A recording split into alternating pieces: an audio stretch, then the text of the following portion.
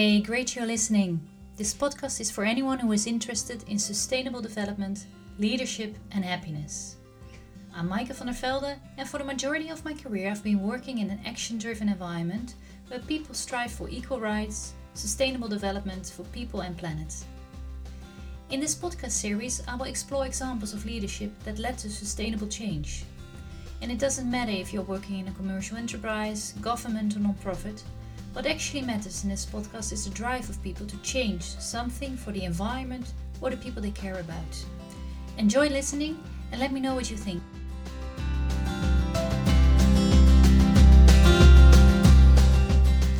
Hey, welcome to this podcast episode, and today we welcome a very special guest, Karin Weber.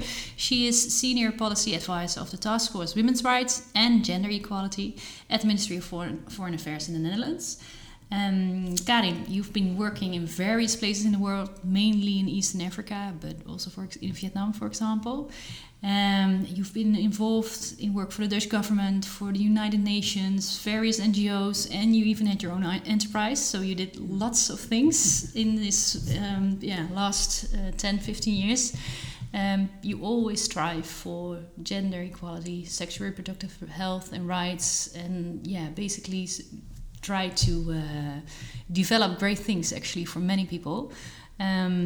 You also have been one of my very close friends and always been an inspiration in work, but also in life and family. And I really appreciate your positive mindset, and you just have a very happy spirit. So it's a pleasure to welcome you here. Wow, thank you. So happy to be here. Thanks for that wonderful introduction. Yes, and I'm really looking forward to have this talk with you. Me too. We're going to explore, your leadership journey, basically. Feel free to share whatever you want to share.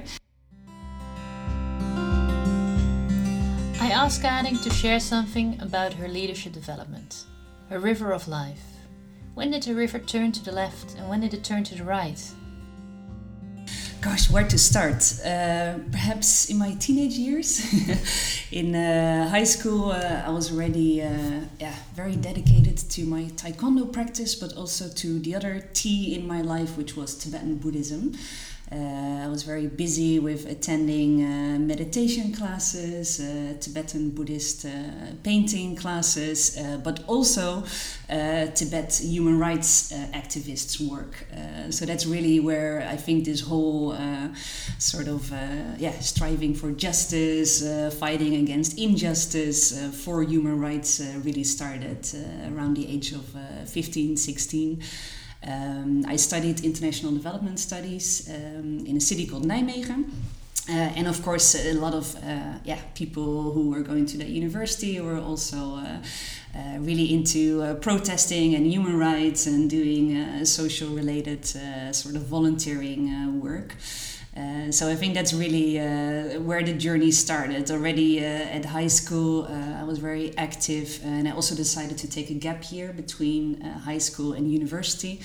I was working, I was training very hard to get my black belt taekwondo and saving money to go to Tibet at the age of 17, which of course was a really amazing experience to be there, and at the same time very sad to be there and to be there as a tourist in an occupied country, talking to people even though it was very dangerous to talk to me about the human rights situation, the occupation of Tibet, and hearing all their hardship was very mixed feelings being there, but it really planted a lot of seeds, I think, for the rest of my career.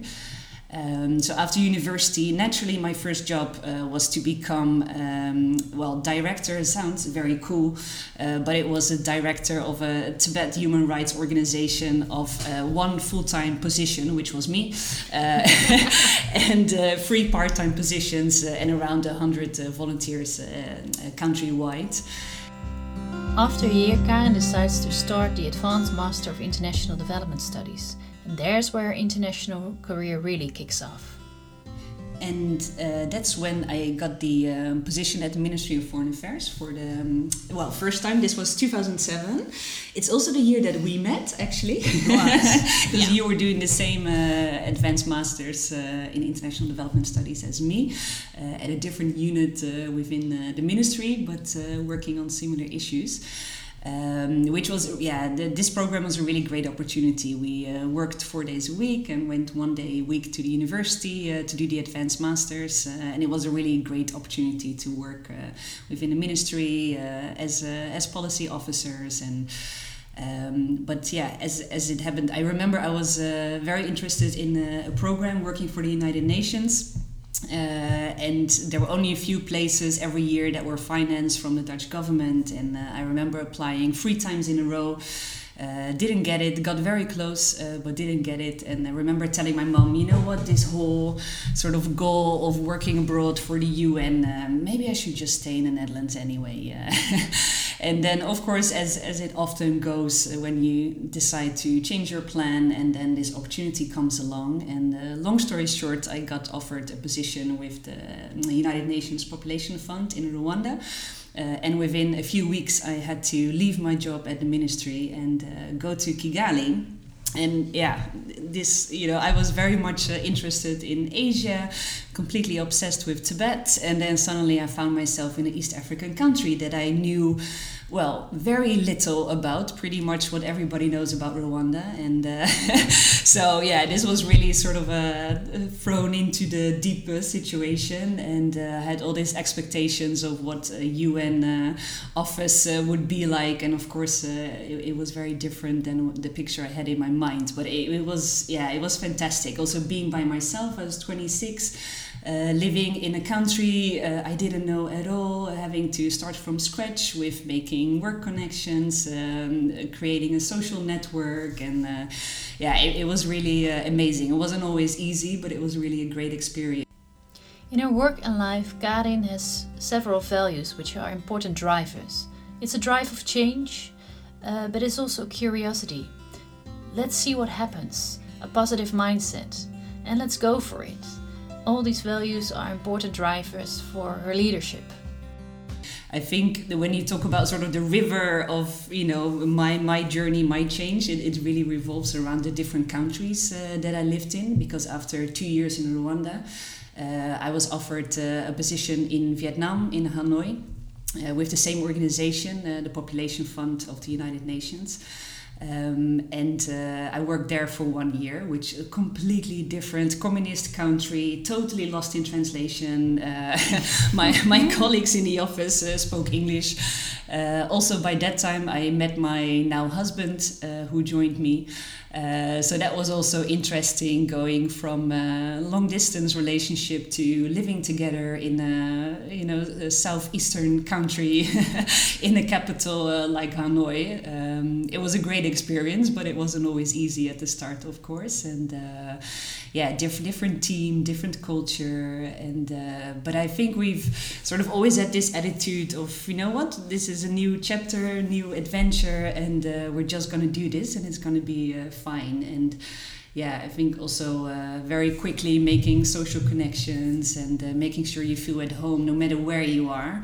I remember my taekwondo teacher when I was around 15 years old telling me, you have this obsession, you want to go to Tibet, but you'll soon find out it doesn't matter where you are, as long as you're in a good place, and that's very true. It doesn't matter which place on the planet you're at. And after their time in Vietnam, they decide to move back to Eastern Africa, and this time it's Uganda.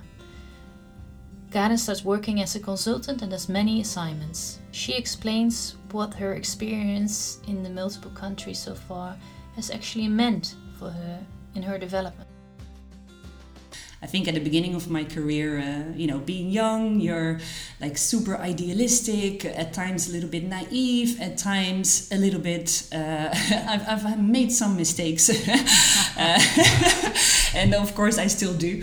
But I think, a few years later, you're a bit more comfortable, you know when to be diplomatic, when to be a bit more activist. And of course that still doesn't always go well, but it definitely helps, all those years of experience in different countries and cultures. And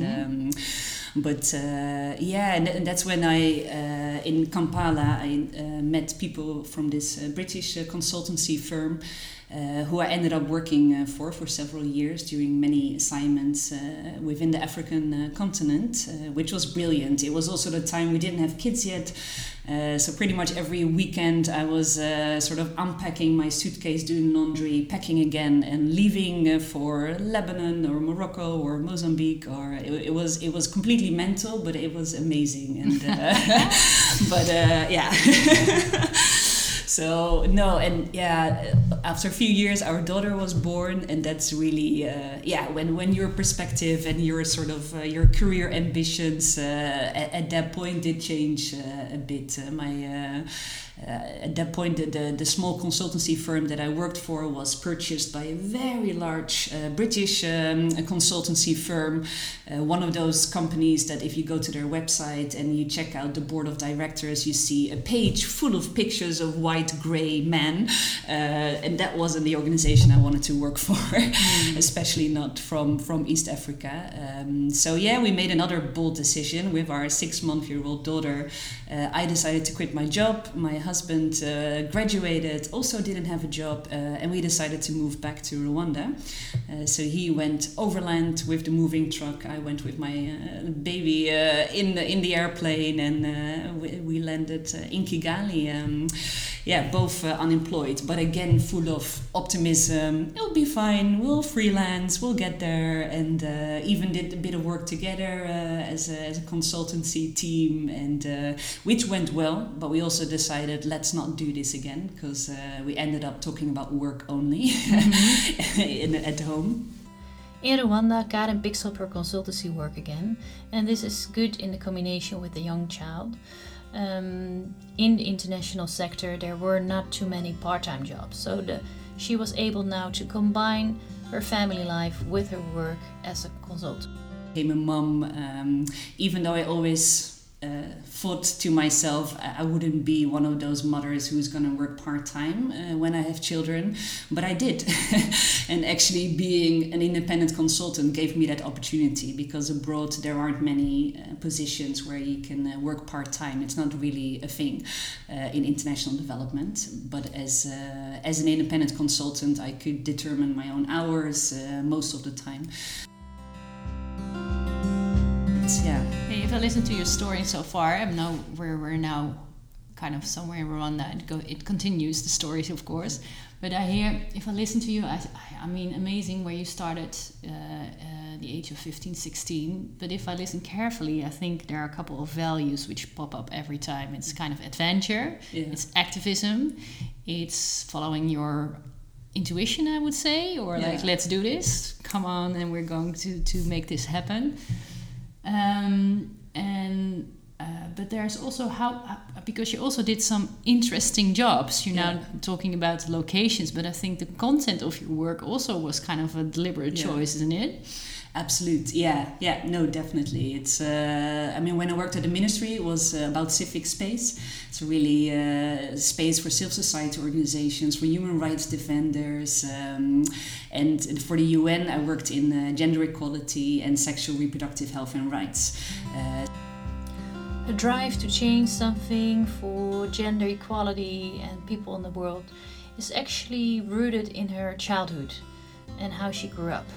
Karin explains. So working in the area of gender equality, women's rights, sexual reproductive health and rights is really a topic very close to the heart. Of course, being a woman, you deal with gender inequality every day. I grew up in a family with an older brother, and already realizing that, in a way, even though I'm sure my parents tried very, very hard to sort of do the upbringing similarly, but of course there were changes being a girl in terms of being picked up from school parties and freedom going out, and also in our family. I've lost an auntie to gender-based violence, so that's also something. I never met her, but somehow feel very connected to her.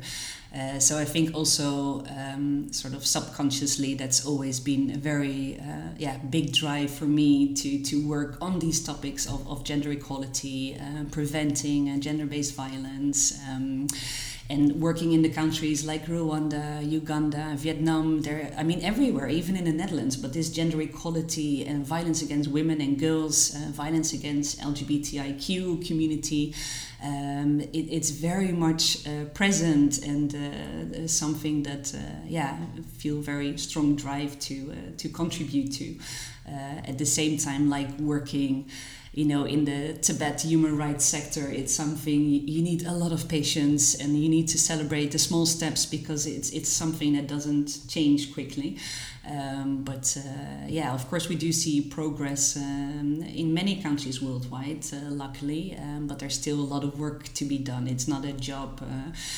Where I work at the moment, it's called a Taskforce, which sounds like it's a temporary thing, just something that quickly needs to be fixed, and then we can move on. No.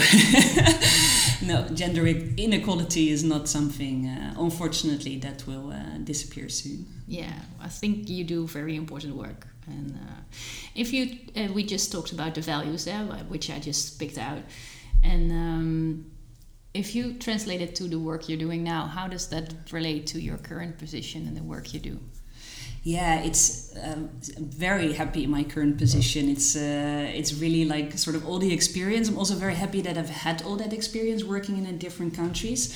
Because now working for the Dutch Ministry of Foreign Affairs in gender diplomacy within the EU, within the UN, it's really, it's fantastic, because the Netherlands is really very ambitious, very progressive country when it comes to equal rights for all genders, different gender identities, expression, sexual orientation, LGBTIQ persons. So it's very liberating in a way, because working in countries where I worked for UN agencies, NGOs, government, those were also issues that couldn't really be discussed, and or you always had to be a bit careful what you would say being in those countries. Being back in the Netherlands and working for such a progressive Ministry of Foreign Affairs is really a great experience. Are there situations where, if you look back to the last years, where you think, well, here, this is a moment where I really took the lead and where I really made a significant difference? Can you share a story of that? Sure. Yeah, I think one of the things that come to mind is when I worked in Uganda as a consultant for UNICEF and UNFPA. I did research in a very rural area with the border of Kenya about female genital mutilation and cutting. So I was interviewing girls in the middle of nowhere, elderly people in communities that were part of the programs that we funded.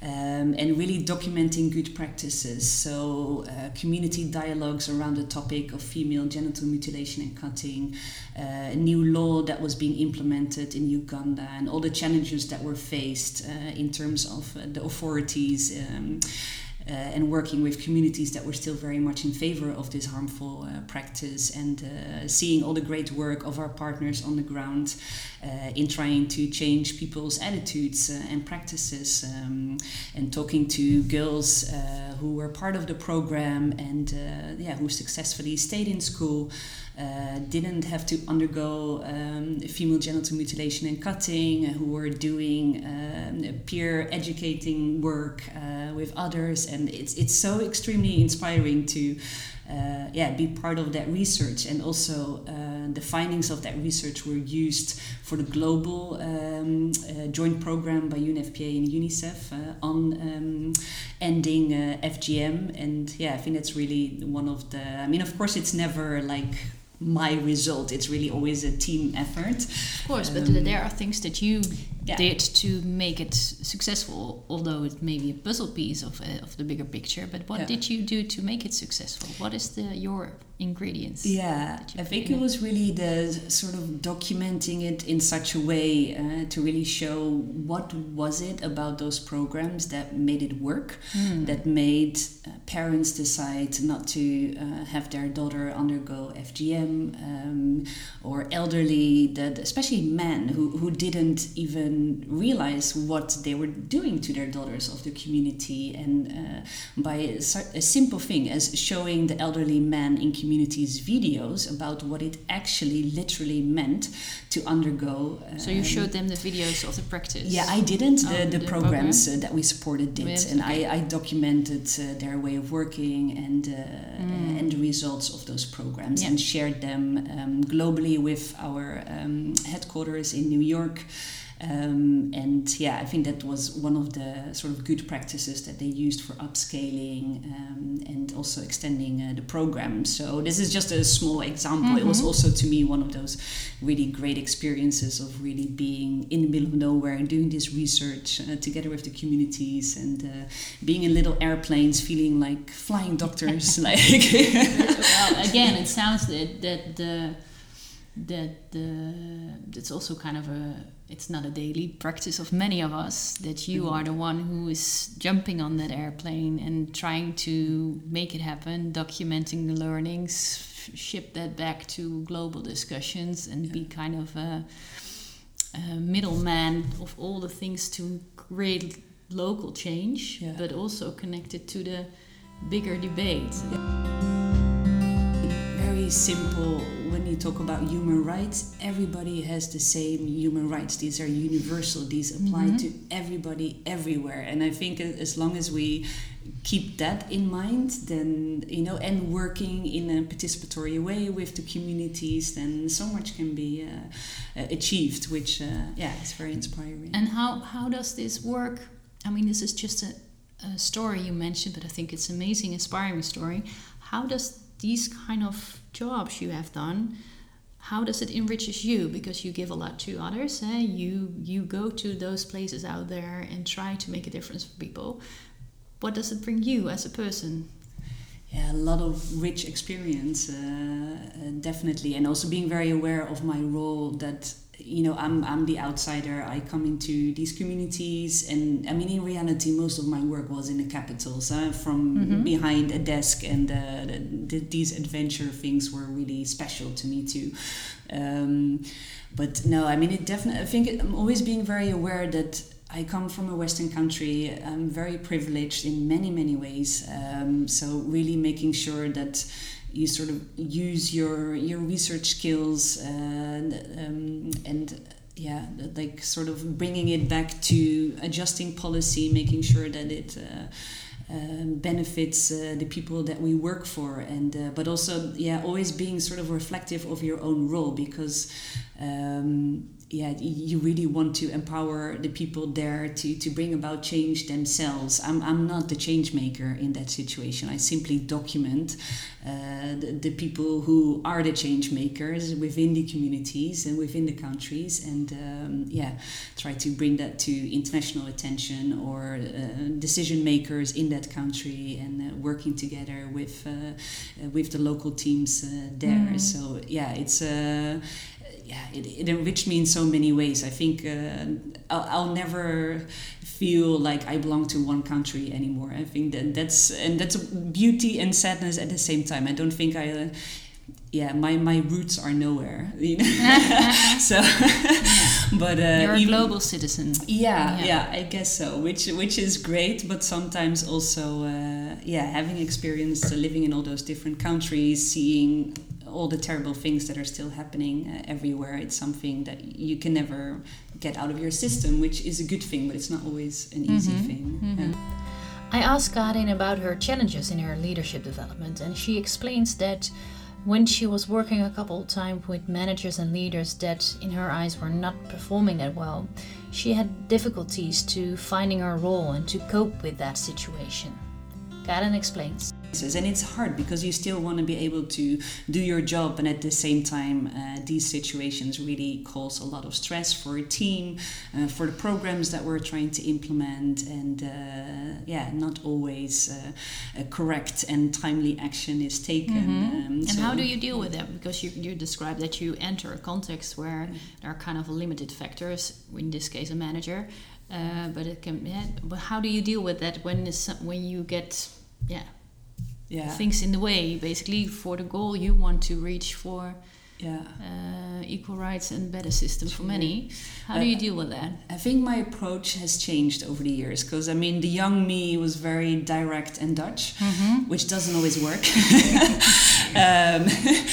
I think, some of it is still there. I've also had many fantastic managers throughout the years who told me, Karin, you're very Dutch and direct, which doesn't always work, but please don't change. So, but I think also throughout the years I became sort of more diplomatic in these situations and just really sort of trying to still work with it. And other times, like that example I gave you of the consultancy firm I worked for being purchased by a very large organization that didn't match with my values, I left. Yeah. So, I mean, sometimes it's also, and it's also liberating to make that choice, even if you don't have your next job lined up, but just to decide for yourself, you know what, now I'm not comfortable in this position anymore. It doesn't align to my values. It's time to go. Yeah. And so far that's worked out well. I think it's also having that sort of optimism that things will be okay. And of course, the longer you are in your career, the easier that is, because you have a CV with experience on it. But you also have a mortgage and 2 children and everything to take care of. So also the risks are a bit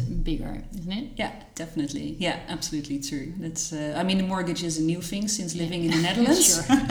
But No, just as a metaphor. However, what I think risk taking is part of your journey. Yeah, it's part of your river. It's with that optimism and a positive mindset, but you are daring to take risks. Yeah. Absolutely. Yeah, and my partner as well, that really helps. I think we're both eternal optimists. And of course, we fall on our faces every now and then, definitely. Yeah. But try to take the learning out of it, and knowing that it's also, often it's just a phase. I can be super upset about something right now, but probably a year from now I wouldn't even think about it anymore. And also sort of realizing that is really helpful. It's just a moment in time. Yeah. Nice. Usually most things pass. Yeah. Hey, and are there any, if you look into the context of your work and life, are there specific elements that need to be there to take that risk, or those decisions that you think, okay, this is where I take the lead and I change directions, or this is where I think we need to make a difference? What are the context of elements that actually are nurturing you for those crucial moments? Yeah, definitely leadership within an organization. I mean, at the moment, I have the most amazing director I've ever worked for in my career, and working under her, she's very passionate, very knowledgeable, really trusts the people like me who are doing the work, and that's so important that you get the responsibility, you get the the sort of freedom and responsibilities by your leadership to do your job and to do it well. And that's really, within an organization, that makes a lot of difference. And of course, having colleagues who you can have sparring moments with, who you can give feedback to each other without sort of the fear of that having an impact on relationships. Really being honest with each other and being really that sort of one team feeling, that common goal, being on the same page, all those things. And at the moment in my current position, that's really there, and it's so inspiring and gives so much positive energy to work like that. Listeners cannot see your face, but you're actually glowing right now. So I'm just passing this message on. It's beautiful to see. Yeah, no, definitely. It's really that makes all the difference. I think in my experience working under leadership, didn't have those factors, or working in teams that didn't have the same goal or the same motivation as me, then it becomes difficult. Yeah. Hey, you river flowed from the Netherlands to Tibet, to East Africa, to Vietnam, to back to East Africa, back to the Netherlands, all over the world, and in between you visited many countries. If we look together to the future, and not necessarily location-wise, but how will your leadership journey? Well, what are your dreams or aspirations if we look 5 or maybe 10 years ahead? Like, how does the future look like? Do you have any idea? It's a good question. I've never been much of a planner. I think that the longest sort of time I've been with the same organization is 3.5 years.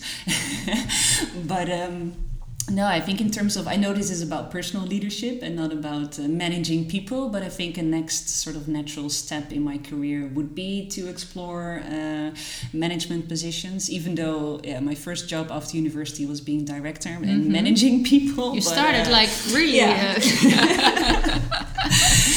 No, it's a funny journey, but I think that would be very interesting in terms of next steps. And I mean, working for the United Nations all those years, I think New York will always be on the bucket list. And perhaps it's a little bit different now because we have kids and they have their own social networks. So who knows? But maybe going abroad again to an interesting country, either Asia or Africa, or who knows, headquarters New York. Nice. Yeah, would be definitely an option. Yeah. Well, let's do a podcast series recording in New York once. Yes. With a good cup of coffee. It's a date.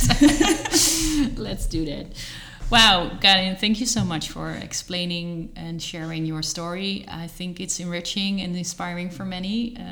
You have done great things, and I think there are great things ahead for you. So thank you for this, and very welcome. Thank you for inviting me. You're more than welcome. And thanks for listening to this podcast about sustainable development, change making, leadership, and happiness.